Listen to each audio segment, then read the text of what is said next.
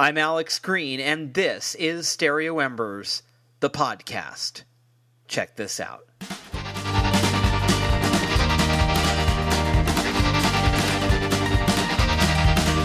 was a bloodhound searching for answers. What kind of woman would take a man's soul? She left him like an animal. She left him with a dark and empty hole. When he finds her, lead her to the bone.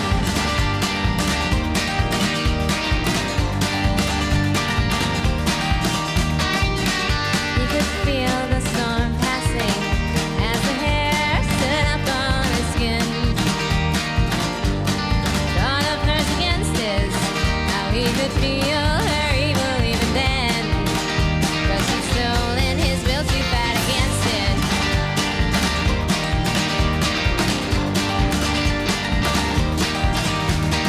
Don't go walking on your own, 'cause you might not be there alone.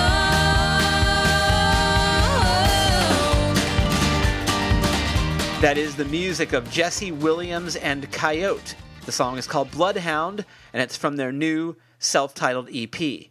Jesse Williams is my guest today on the program. Let me tell you a little bit about Jesse Williams. Raised around the cornfields of southern Indiana, Jesse Williams grew up with bluegrass and country music always playing at her family's farmhouse. But the music that really rang the young Williams' bell came from up north in Manitoba. At 14, Williams became enamored with Neil Young, and she pored over a guitar songbook of his work with forensic attention. Along with the music of Neil Young, Williams also found musical refuge in the sounds of Motown and 70s rock and roll.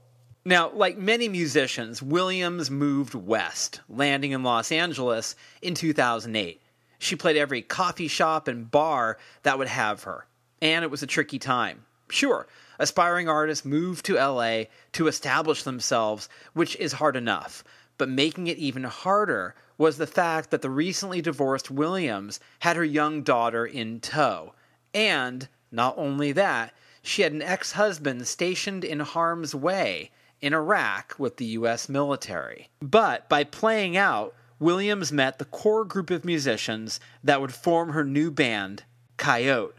I know, you and I both want to say Coyote, but in this case, that would be wrong. The band is called Coyote, and it's pronounced that way.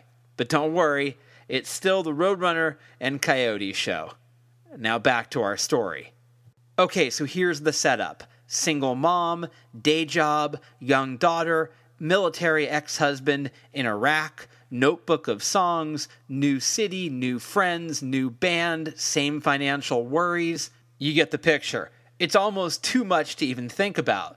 So, at this point, Williams did what any single mother would do in a similar situation. She joined another band.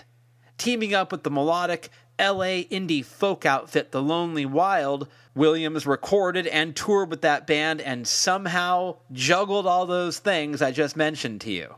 How she did it, I'll never understand. But one thing I do understand is that when you're that busy and you're juggling that many things, some projects get put on hold, and Coyote got put on hold for a little while. But 2018 is the year of the Coyote because Jesse Williams and her band are ready to go. The muses are ghosts, Stephen King once wrote, and sometimes they come uninvited. Comforting, I know, but the fact is, we're living with ghosts all the time, and hardly any of them are ever invited. The memories of things that are gone, marriages, friends, family, jobs, or the parts of ourselves that no longer feel a part of us. All of those things all turn into spectral presences that weigh more in their absence than they ever did when they were present. The reason why I'm bringing this up is because Jesse Williams admits to going through a bit of a ghost phase when writing the songs that would comprise her band's self-titled EP. And I'll let her explain what she meant by that.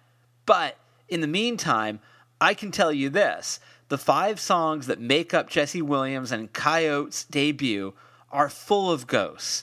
that not only stalk our hearts, they weave in and out of it, threatening to haunt it forever as we struggle for resolution. There's a lot at stake in these songs, and never have our wins and our losses seemed so inextricably interchangeable. Why? Well, because to win is to lose something, and to lose is to lose something, sure, but there's a win in that loss because with loss comes new knowledge. So that new knowledge becomes a win, but it's also a loss. You see the quandary here. I know that was a little confusing, but here's a good way to look at it. When you gain something, you have to lose something in the process. And when you lose something, you're gaining something in the process. That's the way life is. And that's a really good reason to never leave your house again, because life is hard and scary and filled with gains and losses, all of which sometimes happen on the same day. But don't listen to me talk about wins and losses and ghosts and things and coyotes. Listen to Jesse Williams and Coyote. They do a much better job explaining it than I do. This 5-song EP has all the raw, open-wounded muscle of Patty Griffin's Living with Ghosts and the poetic finesse of Joni Mitchell's Blue. From the dark, rootsy stomp of Bloodhound to the achingly beautiful Rome, Little Gypsy Rome, this is one of the most moving and powerful releases of 2018. It was a real pleasure to talk to Jesse Williams. She's very cool, and we get into it. We talk about songwriting, we talk about friendship, and we talk about motherhood. And I think at the end of the conversation, she realized I wasn't a mother, but I was raised by one, so I got it. All right, this is my chat with Jesse Williams of Coyote. Enjoy this chat right here on Stereo Embers, the podcast.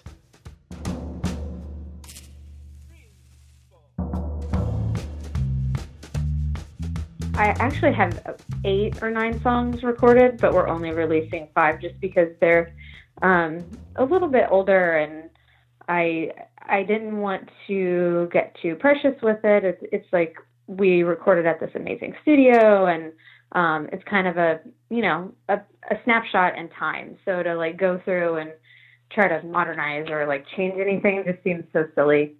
I don't know. But so some of them are left over from my Nashville days. I wrote Free Man and Next to You probably wasn't on that list, but will end up on the EP earlier in my career. And the rest of them were actually kind of all written together. I was going through a big like ghost phase and reading actually I love, and I don't know exactly how to pronounce his name. I think it's Hesse, actually, Hermann Hesse or Hermann Hesse, however you what is he, Russian or German? He wrote the German and Steppenwolf, and yeah. Reading a lot about kind of monsters or the duality of the spirit, and also like Frankenstein. A lot of stuff I was reading really contributed to this just like feeling I had going on. But yeah, it was most of it was written when I had just transferred from like the Nashville, Midwest, Kansas area to LA, and making that transition and occupying a new space that didn't feel like mine yet, and going through a divorce, and within a year's time, I think most of them were written. You mentioned a ghost phase. I mean, a divorce is sort of like dealing with a ghost too. Exactly. That's exactly what that feeling is. Like you're still kind of haunted by this energy or this person that just, for all intents and purposes for you is dead, well, not when you have a kid and you have to still deal with them every day, but the relationship's dead, and but there's still that residue left behind, I guess. And it's also that, I've been divorced too. It's like saying I've been on a roller coaster too. I was divorced too. And the thing is, when you're divorced, you also are dealing with like the ghost of the marriage and the ghost of the person that you were in the context of that marriage. So it's almost like you're dealing with your own ghost as well. Yeah, that's true. Exactly. Yeah, figuring out who you are outside of the couple or the family unit. They're interesting waters, as you know. Yeah, and I think that the really interesting thing about that is this idea that I wonder, you were saying my ghost phase, I wonder if we ever get out of that ghost phase, because we're always dealing with, losses of some kind or another in our lives. I mean, definitely, as you get older, and I try to explain this to my daughter now because she gets so upset when things change, like her uncle had a baby and she was so worried because she was kind of the baby of the family and everybody treated her a certain way. And it's like, now everything's going to change. And it's like, yeah, and it's going to continue to do that for the rest of your life. Like nothing will ever stay the same. So we're always, and it seems like it happens more as we get older, but really it's just that we're experiencing more in general, obviously. But yeah, I think you're right. There's always going to be a new, like a little bit of a ghost left behind, or an energy, or, I hate the word energy. I don't know how else to explain it, but just that like lingering feeling you have. Something that you cling to a little bit because we're all like a little nostalgic and a little, sentimental or whatever. And we do resist change. So you just like kind of hold on to that little bit you have left, and it just clings to you until slowly, it totally changes and we're on to the next phase in our life.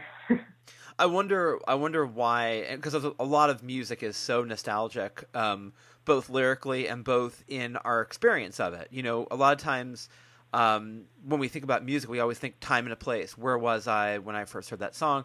And the contents of the song are also nostalgic. I wonder why, as people, we're so nostalgic. That's a good question. What it is.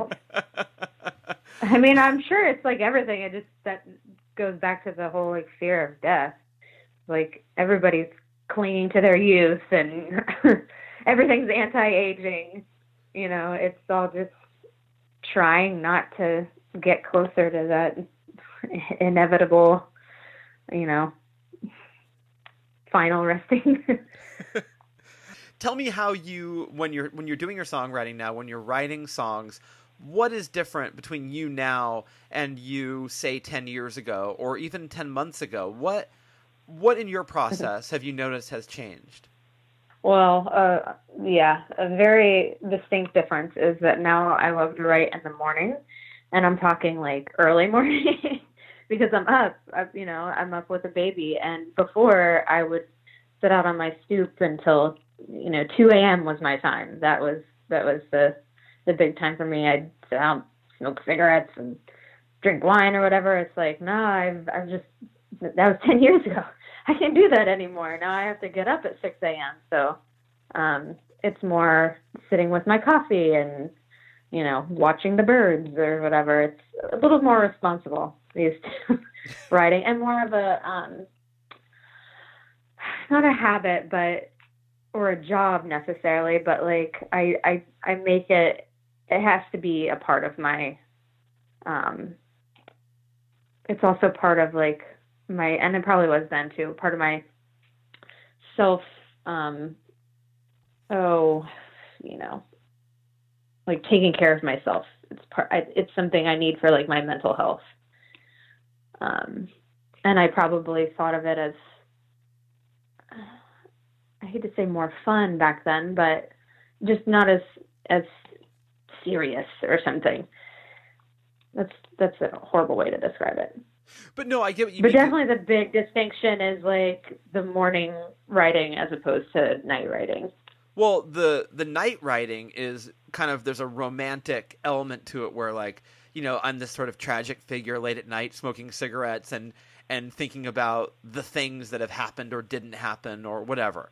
And then this sort exactly. Right. And then the morning writer, there's a practicality to it. where like the romance part of it is gone. Just in terms of setting. So I wonder how that shows up in the work, because like the practicality doesn't show up in the work. Like you don't read it and go, this person wrote this early in the morning. Like, Right. It doesn't come through that way. So I wonder, are you seeing a difference in the actual content based on the fact that now you're approaching it from a different hour? The only difference I see, because I worried about that, it's like people, when you worry about going on like an antidepressant or something, it's like it'll take my edge off, but then you realize, oh, I should have done this 10 years ago. With the only difference I notice now is just I have more. I'm able to write more, and in my opinion, like write more successfully things that I actually end up liking, because I'm awake and I'm not starting my path down the rabbit hole or, into oblivion or whatever. It is just a romantic idea. It's not necessarily true. We don't all have to be, oh my gosh, the famous drunk writer, not Polanski. Bukowski. Bukowski, yeah. Like to be successful at it, it is just a romanticized notion that we're all like tortured artists, and I'm no less tortured in the morning than I am at night. But right. I basically just noticed that I write more, and so it's worked out a little bit better. I don't give in to my vices. Well, I know what you mean, because I used to try to do that sort of late night, 3 a.m. in a cafe somewhere in Berkeley, feeling like Bukowski and feeling like the saddest, loneliest guy in the world. And then, I teach college now, so now I write at faculty meetings, like when I'm supposed to be paying attention to that. Right? I'm writing poems there, and it's funny because I find, even though the setting is not as romantic, not even close, I find the work is actually better because it's a little more effective. I think I'm a little more alert, and I'm a little more aware of the fact that time is at a premium now, where in the old days time was limitless, and in that limitlessness, I think maybe I was sloppier. That is the perfect way. That it did in my early 20s seem like I had forever to do this, and now it's like, no, I have a lot of things to schedule in. If I want to maintain, want to do this thing that I enjoy, I have to do it when I can. I can't waste my nights like getting plastered and then like writing slop and whatever. The morning is just it is, I don't know, more successful for me. I like the way you said it. It's not limitless. You're at a premium. That's right. It's and it's interesting. So, are you finding the content of the stuff that you're writing, does sometimes surprise you in terms of where the narratives go? Do I surprise me? When I look back in my notebook, I get surprised at things. I'm like, oh, I don't remember writing that. That's pretty good. But as far as things I write about, I don't know that I surprise myself too much. I still tend to have like a little darkness there, even for morning writing. I don't know. Did you think your writing changed? Did it get like a more positive tone being in a more sterile space than, an old cafe at night? No, it got worse. It got darker. I think it got way darker, but it got more refined. Like, I think I got better at sort of bringing the darkness up in a way that was maybe more artful and less clumsy. Like, I'm just going to throw a lot of night things around. Now I feel like I'm a little more in charge of the night things. I'm in charge of the narrative in a way that I don't think I was before. I think I'm stronger now because of the way that things have changed. Yeah, I think, time just seems to be moving a little bit faster than I'd like it to. And I probably focus on that a little too much. But that gets brought up a lot. And in the new stuff. It's more introspective, I think, than I'd probably like it to be. I used to like to kind of focus on, not on other people, but just stories, I guess, from characters outside of me a little bit, you know. Now it's like, oh shit, it's a little existential.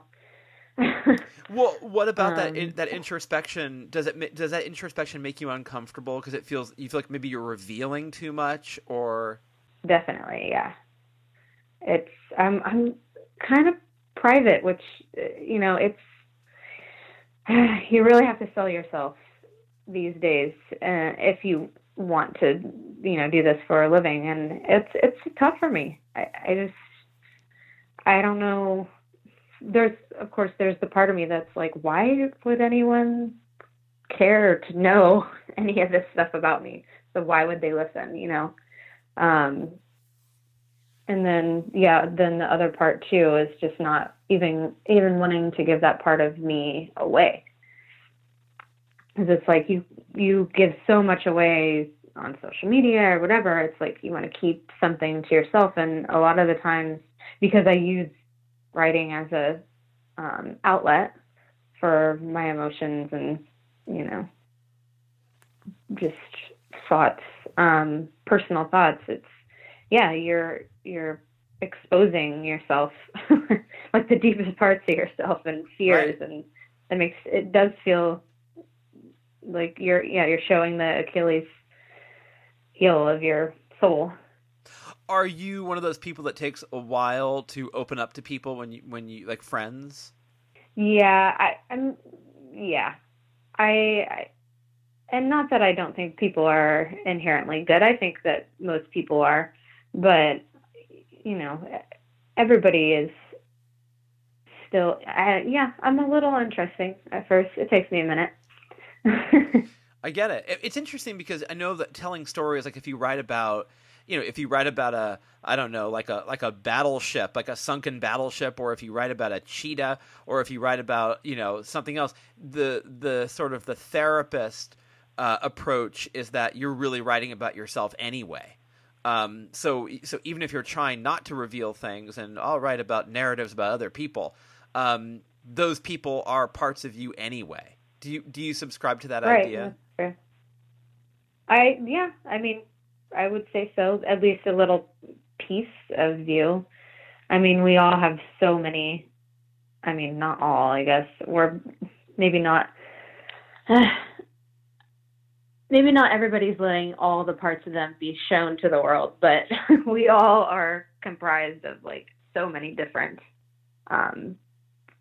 characters, I guess, or like sides to our personality.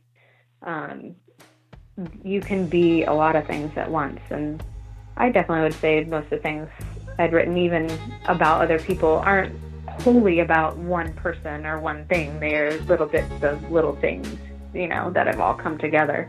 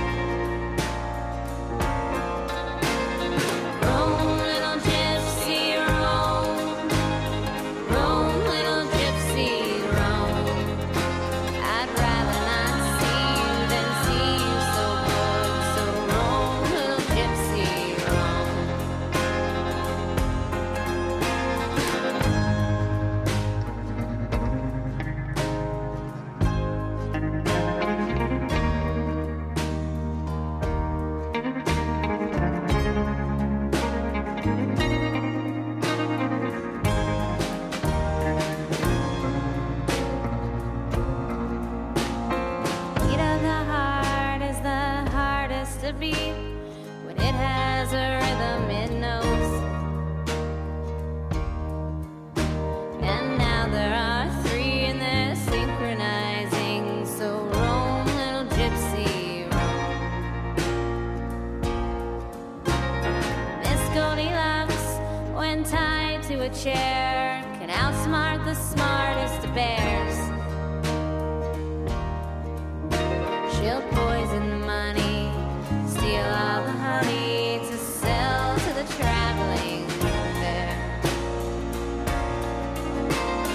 Roam, little gypsy, roam. Roam, little gypsy, roam. I'd rather not see you than see you so bored. So roam, little gypsy, roam. Roam, little gypsy, roam. Roam, little gypsy, roam. I'd rather not see you than see you so bored. So roam, little gypsy, roam. Roam, little gypsy, roam.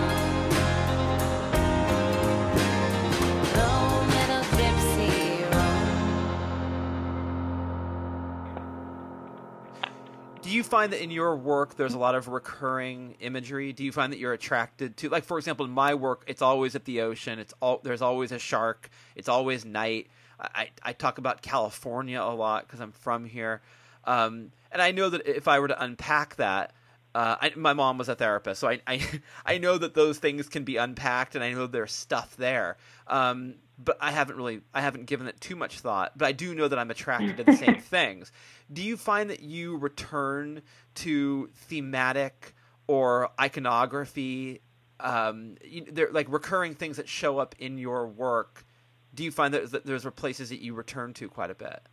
I do. The animals that I lean towards animals, dark birds like crows or mockingbirds, ravens, like that sort of thing. And then my band is Coyote. I have a song called Bloodhound, like your, dog animals, cats, like lions. And so definitely animals reoccur throughout things. Nighttime, I use a lot of nighttime too. The road, traveling, being on the road, that kind of thing. It's interesting. Yeah, I know. It's demons. Yeah, ghosts. Ghosts and demons, for sure. When I was in graduate school, I remember this poet came and he spoke to our class, and I told him afterwards. I said, I'm worried because I feel like I keep writing about the same things. And he told me, he said, well, if you know the things that you want to write about, you're kind of luckier than most, because a lot of people when a lot of their early writing is just trying to find those things. So if you know those things, like birds and dogs and the road and night, you're mining the right places for the answers. Well, that's good. I do notice that, like, I'll start a song and won't quite finish it, but and it changes, throughout the years. There'll be a theme that I keep coming back to, and sometimes I'll think of something and I'll go try to find what I had written earlier about, let me think of a good example. Well, I get sleep paralysis. I don't know if you know what that is, but where you wake up and your body's paralyzed, but your mind's awake. Wow. Have you ever? It's really scary.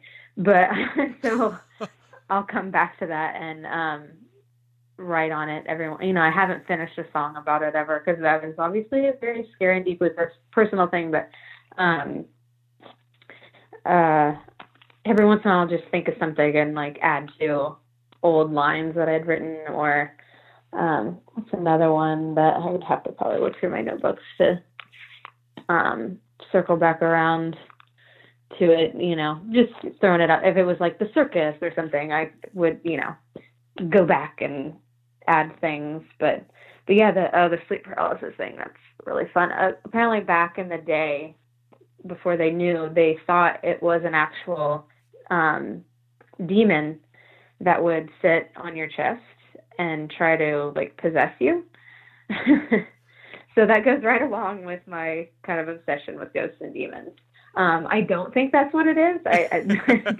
Science now has determined that it's not, in fact.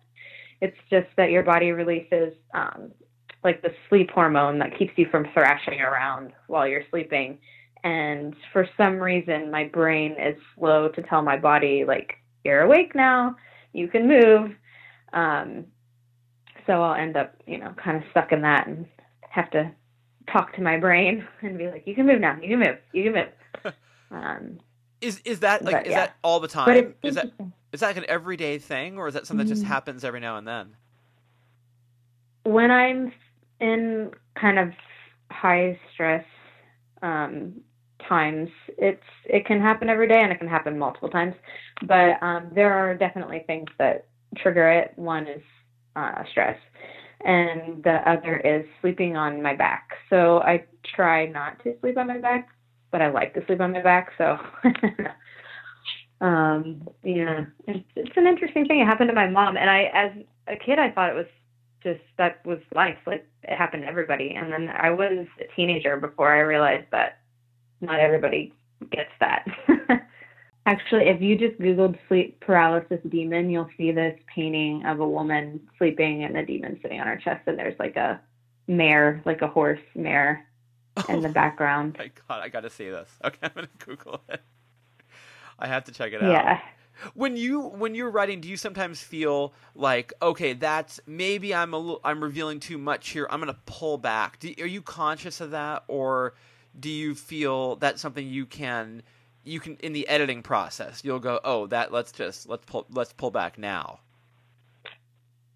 Yeah, I feel myself do that, and then I try to say, what, just free flow here, or I'll do the thing where, oh no, that's bad, don't write that, that's bad, and then I realize that's silly. This isn't like going to print right now. Just write what you're thinking, and you don't have to keep it. We can throw it out later. But it's definitely natural to do that. And if I catch myself, I try to not do that. Tell me about your friendship with Margot. Tell me about you guys as being pals, and explain to me about that sort of creatively, how that influences you. Yeah, I moved to Nashville after college, and Margot and I both worked at the same like beer emporium, and it took us about a day to realize that we're both musicians and into the same music, and kind of right away started hanging out and playing together. And we were both like really terrible at that point. And she was a great singer, but like terrible guitar player. I was a terrible singer, like an okay guitar player. And together we were pretty good. But yeah, we just became pretty fast friends and would hang out a lot and almost always play music. And her husband would join in as well. And, we were young, a lot of just messing around and drinking and playing. But they were really the first people to encourage me to write and play. So that was huge. And, we've continued to be friends, and because it's never felt like a competition or anything like that, it's just motivating because they're always writing new songs, and they're always good. And so there's that motivation there to like keep up with the Joneses kind of thing. Yeah, she's just continued to be encouraging, and she's one of my best friends. So I appreciate them a lot. I wish I got to see them more. I've actually, since she's been touring, I get to see her fairly frequently compared to the last years or so since I moved to LA, since she's here quite a bit. So that's been nice. And I usually visit Nashville once a year. Doesn't seem like enough, but it's been great to keep. I'm not really good on the phone. You can probably tell. I'm like pacing my house right now. You're doing great. Thanks. I don't keep touch with people But because probably a lot of it is being female musicians. I mean, there are a lot of female musicians now, and there probably were then, but it didn't seem like it to us. She was literally, for years, the only other female like folk musician that I knew. My age anyway. My parents are musicians, and all their friends are musicians, but somebody that I could really relate to. So she and I actually stayed in touch and kept even though we're across the country from each other, kept regular phone calls to basically bitch about male musicians and the industry in general, and how we would be treated because we were girls, and just we had that common ground, and I think that really kept us connected. Growing up in Indiana, Los Angeles must have seemed like a sort of the mythic West. And being out there, do you feel comfortable in Los Angeles, or do you feel like it's a necessary geographical element to your work? I know, I love it here. Yeah, it's totally different, and it definitely had that feeling growing up, like you got to go to LA, like that's where things happen. And now that I'm here, it doesn't seem so bright and shiny in that way. It's just my home. I love it. The weather's awesome. I have a lot of great friends, and nobody, I don't live in the middle of like Universal Studios, you know what I mean? Like I live in Echo Park, and it's just kind of like anywhere else, and the people are like people any place else, except probably a little more liberal in general, which kind of leans more towards my idealism. So, whatever. But I don't know what else to say. I like it here. It fits me. I'm thinking about what you and Margot talking about, the insufferable male musicians and, the unfortunate ways that you were treated. And here you are raising a daughter, and, we're in this moment where there's the Me Too movement, which is really exciting because it's sort of making people accountable for their behavior in ways that they weren't before. Are you more conscious of that now as a parent? How do you feel about that whole idea that there's an accountability now in a world where you're raising a daughter? I mean, the timing, thank God, the timing is great. Right. I mean, hopefully it'll continue to gain the momentum and won't get swept under the rug again. But it's scary having a girl, 2 girls actually. And I survived, I'm here. But I feel like you have to have different talks with girls than maybe you do boys, and that could totally be not the case at all. I don't know, because I don't have a little boy, but we have to go through not just the sex talk, but then it's like, well, you have to also be careful and responsible for yourself, even though it's not your fault, and it's confusing. The information that to give, you want to protect them, but you also want them to feel strong and confident, and it's a confusing conversation to have with a young child, on top of just like, hey, sex, but I am glad that hopefully things are changing or will continue to change, and the pay gap will slowly or quickly close in a little bit. And we're seeing more female directors, and I'm working a lot more with just female camera people and things like that, where I wasn't seeing that as much even 5 years ago. So we're hopefully being taken seriously, and I think there's still going to be a struggle, but not as much. I actually, it's funny because my daughter loves old TV shows like Mary Tyler Moore and Dick Van Dyke, and they say sexist things a lot, actually, and it's not as relatable to her. Like, I have to explain to her, like, these are the things that women have been struggling with, and you thankfully won't have to, as much, but you should realize that it's the same with racism and, all the struggles that any minority has to go through.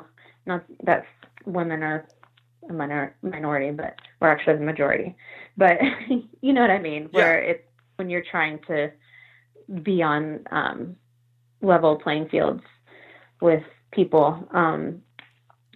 I think that's why now people be like, there's no racism. We took care of that. And it's like, no, you're just seeing it. You're not seeing the last 60 years of history, and you're just, whitewashing over the last 10 years. And what's been gained doesn't mean there isn't still this kind of underbelly that you should be aware of, because when you're not, what they say, when you're not aware of history, it comes back to bite you in the ass. That's not exactly what they say, but that's the gist of it. That's right. And and I think the post-racial argument, you talk about the last 60 years. How about the last 60 minutes? You turn on the TV and you realize that Right. The post-racial argument is one that doesn't really work.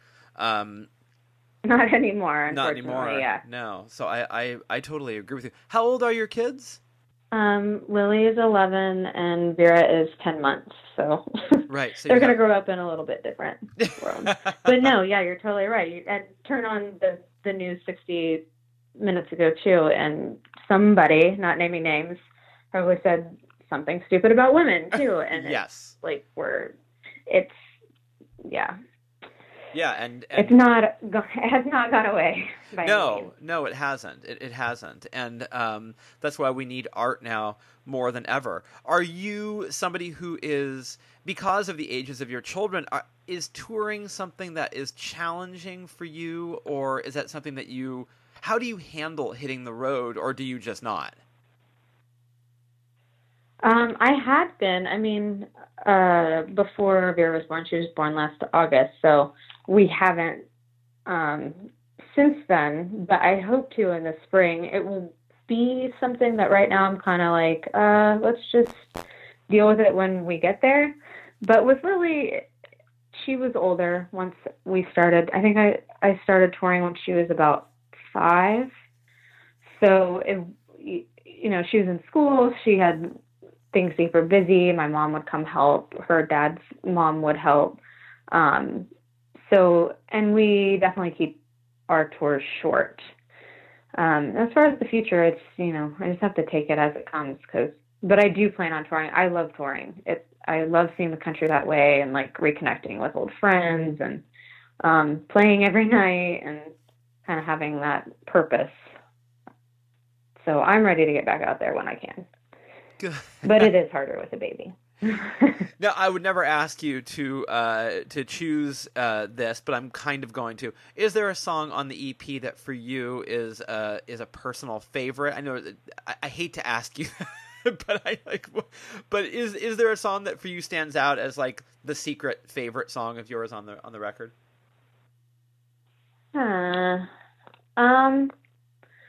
It's probably Gypsy, just because I like the groove, and I don't know. That's mostly I really like the groove. Bloodhound's pretty fun to play. As far as lyrically, I always thought that one was a little more clever or fun, but I think all of us would probably say Gypsy. It just has nice flow to it. What it's a beautiful song. What are your what's your personal philosophy, Jessie? If you had to say, do you have a sort of idea about the world that you live by? Oh, that's an even harder question. You're let's get back to death. Yeah.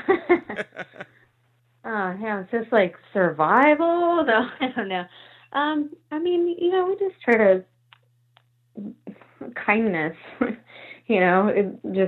I try to be. I can't help but be an extremely empathetic person. I have a hard time really separating my emotions from other people's emotions, or the world, for that matter. So I have to give myself breaks sometimes.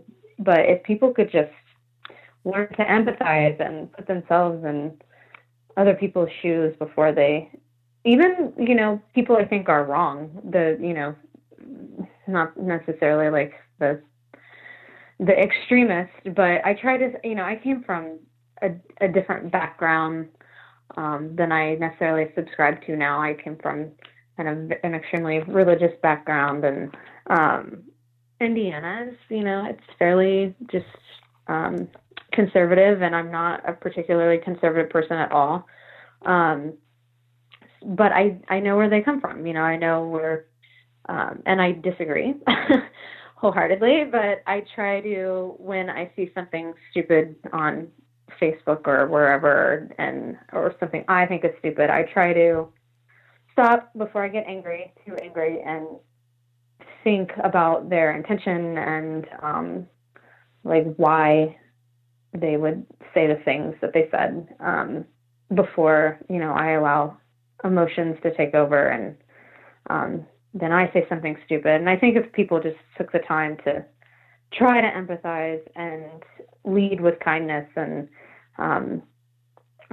just kind of default to responding with love, maybe we would have less problems. I agree. Look, I know you're pacing. I know this is uncomfortable, but I've really enjoyed talking to you. Sorry. Thank you. You made it easy. These are interesting questions, so thank you.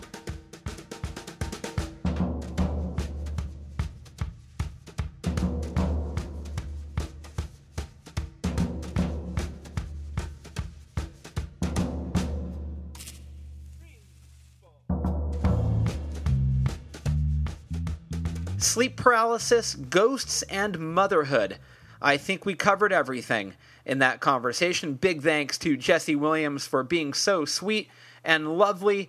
Do get her EP. It's fantastic. Want to find her online? Here's what you do. Go to Jessie Williams and Coyote. The name Jessie is with an I, and Coyote is spelled the way you spell coyote.